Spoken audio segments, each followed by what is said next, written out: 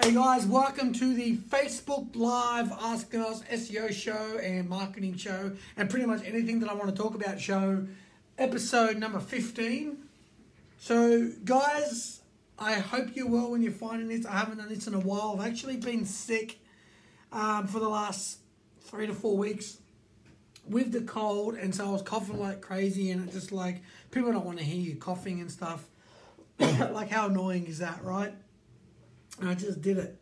So guys, hopefully you've been on our Facebook page, and you've seen just the recent case study, which is amazeballs, because it's a very, very tough niche in industry. It's very tough B2B manufacturing in Australia, and anybody that knows anybody in the manufacturing game in Australia, or if you've got relatives or friends or whatever, or family that is in the manufacturing industry in Australia, they know that it's not an industry that is super lucrative, and for many years it hasn't been doing very well. And so being able to grow this sort of help this business grow online and get more visibility, it's been great for a couple of reasons. One, it's great because we're helping the Australian economy. We're helping the manufacturing of this country, and so you've got those two great causes. It's a very difficult niche. It's like temperature sensors, and it's just really, really difficult to kind of break through because there's not many people searching for it. You see, so our as search marketers, our growth is sort of for our client growth is also limited by the amount of people that are searching within an industry, right? So obviously someone buying a house and like real estate related searches is the volume is more dense and higher than this B2B temperature sensor niche. And so the amount of growth that we're able to obtain is therefore limited by the amount of total people searching within the industry. And so it's a difficult niche, and the fact that we've brought growth, and it's not even so much about the traffic as it is about bringing on the new clients and helping the business really grow, because you can just bring anyone to the business, right? But that's one component, but then you really have to bring the targeted customers and clients to their door, and the sort of clients that they deal with are huge, and so our work has been able to help them, and we put up a case study a while ago about it. But we've basically been able to help them through our SEO work, help them find, because this big massive company basically just typed into Google one of our keywords, and it got found, and it was a massive achievement. And so for us, it's a really great time. For me personally, this case study means a lot, because what I really love about it is that our work has had a direct impact in people's lives. We made people's lives better because of it. But not only, and also the CEO, who was once quite hesitant about search engine optimization, is a big believer in it now. And basically, even his staff tells me that he really just is recently obsessed with my industry, which is great. And to have that impact, to have that sort of impact, not just impact, but sort of boosting up our industry through my work, goes back into the entire search marketer community in Australia and worldwide. And so there's a lot of dodgy work that's in our space, unfortunately, and there's a lot of dodgy black hat, just crap work that gets done, and that also reflects on us in a negative light. So when we as a collective, as search marketers, are able to do great work, we somehow all benefit, which is great. I mean, the SEOs that truly benefit are the ones that are doing the work the right way. And so, it's a win for the manufacturing industry. It's a win for the client. It's a win for the Australian economy. It's a win for the entire search marketing community. it's just a great win all round. And for me personally, I find this case study that quite rewarding because it was so tough, and I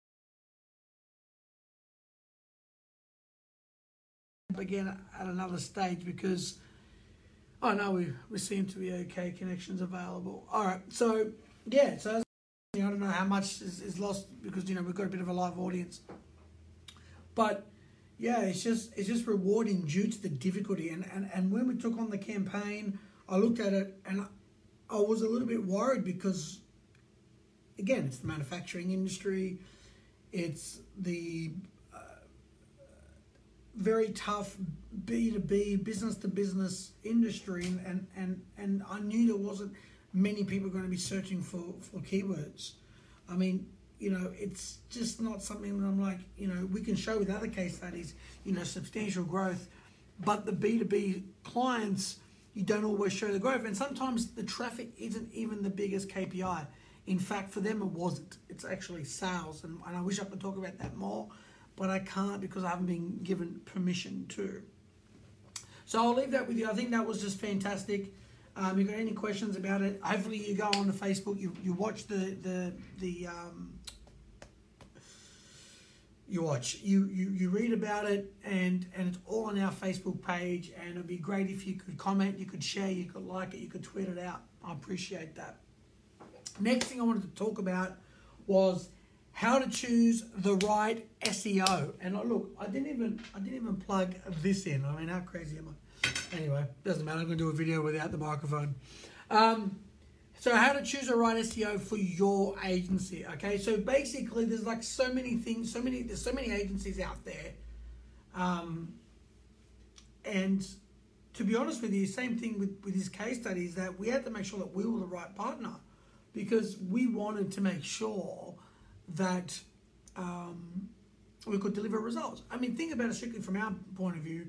We want to turn this client into a case study. We wanted to turn this client into a happy customer, one that's going to be with us for a long time, is going to become a raving fan. And now that the client itself, the CEO of the company, the guy that signs the checks, basically now is a big fan and believer in SEO and search engine marketing, before being a little bit skeptical towards it, is a great achievement. So you want to make sure that when you're choosing, I've just got on the board behind me. So here are 4 of my things to consider when you're choosing an SEO partner. And I've talked about this in LinkedIn. But number 1, it's experience in the industry. Now, this may sound a little bit like Andrew, what are you talking about? Of course, there's obviously experience in the industry. But let me explain a little bit further. You want to make sure that he or she has experience prior to working with you. And the more experience they have around your industry, the better. Why? Because you can really work out that you understand how the market works, you understand the competitors, you understand how difficult the industry is to get rankings for, which are good keywords. And yes, you can learn this as you go along. And sometimes, you still prefer to work with someone else, and that's totally fine. But if you have an SEO that you're favoring, you've got two SEOs that you're favoring, and it comes down to this, I would always opt for the one that's got a bit more experience in the industry, just because I understand how it works and how to like what keywords are going to work for you, even if they haven't been involved in your industry for a few years, but they kind of understand it a little bit better. So I think experience in your industry is the key. Second, work with an SEO that has experience in solving your particular problem. Now, many SEOs have, like, I've been doing it for 11 plus years, and naturally you gravitate towards certain areas, right? Sometimes it's because you like certain areas more. Sometimes it's because you've got many clients when you're working for an agency and the company sort of pulls you on certain campaigns. And so some SEOs are more technically inclined, some are more off-page content creating, content marketer inclined. And so sometimes, especially with the really big sites, what we found is that with one of my particular clients, we had to invest for the first 12 months primarily just solving technical SEO problems. We were negotiating prices with developers to get work fixed. There was things on the website that had to get fixed, things on the website that had to get changed, things on the website that was not working correctly. We had to optimize the website, we had to fix certain things up, and it was just a massive website, talking about over 150k pages, and there was just a lot, and there still is until we get the new website up, but there was a lot of crawlability problems and accessibility problems, and to really maximize our foundation, we had to do a lot of work, and also discussions with developers and all the rest of it. And, it was a really tough sort of campaign to be a part of. But because my background, even within SEO, is generally more technically inclined, and as much as I love the link building and the content marketing, but technical SEO seems to be something that I've always just ended up being in. And so solving a lot of problems was such a big component of getting them to the next level. And so, he happened to find me, and I was able to be really experienced in a certain area, and that's the problem. He didn't know this, but this was the problem that he needed help most with, and that's why we saw the most amount of growth, in the short and long term. So figuring out what is your biggest problem within SEO. Is it content creation? Is your website hasn't changed? You've only got like 10 pages, so then it's not really technically. Then you need to start working out, building more pages, getting content ideas, getting help and assistance with content writing and all the rest of it. So it really depends where you are in the journey. And of course, certain SEOs may be inclined and have experience in different areas that may help you get to the next level. Like, I actually thought about this after I did the video on LinkedIn, but for example, when I did one of my talks back in May, one of the guys after the talk, I can't remember if it was before or after, he came up to me and he said, do you have any experience with SEO in regards to startups? And my answer was no. I don't have any much experience in 11 plus years working with startups. Even in my agency days, we've always dealt with small to medium businesses, even small to large, and a few blue chip, but never truly startup level. And so if we get a startup client come on board, I tell them straight away. Like, I even told that guy, look, man, I haven't had no experience with startup. Like, I mean, I'm happy to send me details if you like, but I'm just telling you right now, I've had no experience, no case studies, no clients in 11 plus years. Maybe there was a few that I can't think of, but primarily, we probably wouldn't be the right partner for you, because doing SEO for startups is really difficult, and they definitely must have the long term. And look, all SEO is long term, but startup SEO, like startup business SEO, man, that's a rough gig, especially in difficult niche areas. So some people may say, oh, but all SEO is kind of the same when you think about it. And macro level, it can be. I mean, there is some truth to that. But when you start getting nitty gritty and down to it, to the finer points, to people talk about like growth hacking and things like that. But, in a startup phase, tapping into the low-hanging fruit, having intuition to know what's going to get you the best sort of grab in the short term is an intuition. It's a skill, because you almost have to be entrepreneur level, right? Where you've just got that sort of psyche or intuition or just know how to get what you need to get the best, biggest growth in the short amount of time. Because startups is basically relying on that. So, 3, the current SEO doesn't have too many competitors. So essentially, you don't want to have an SEO that you're working with. Now, we're totally exclusive.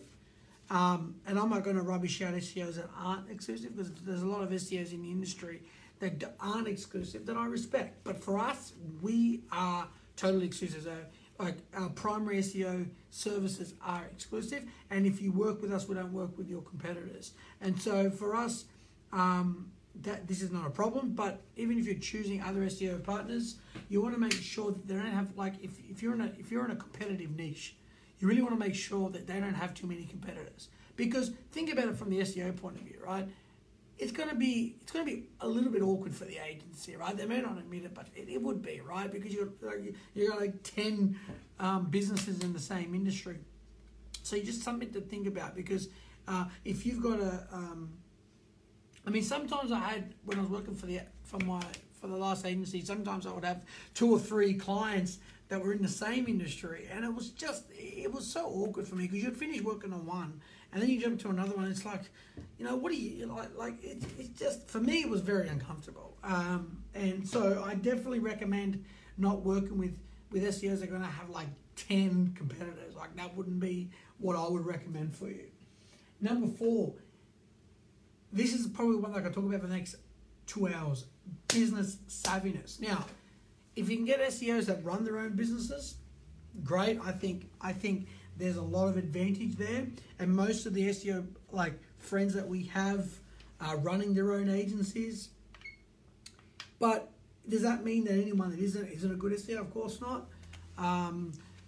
So you want to at least make sure, if they are working on an agency and your SEO professional is working for representing an agency, then what you would want to make sure is that, do they run their own website?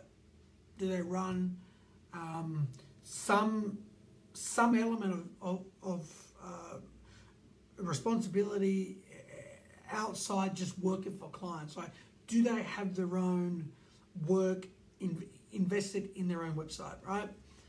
I think when you are an SEO and you have your own website and you do stuff for yourself, you really learn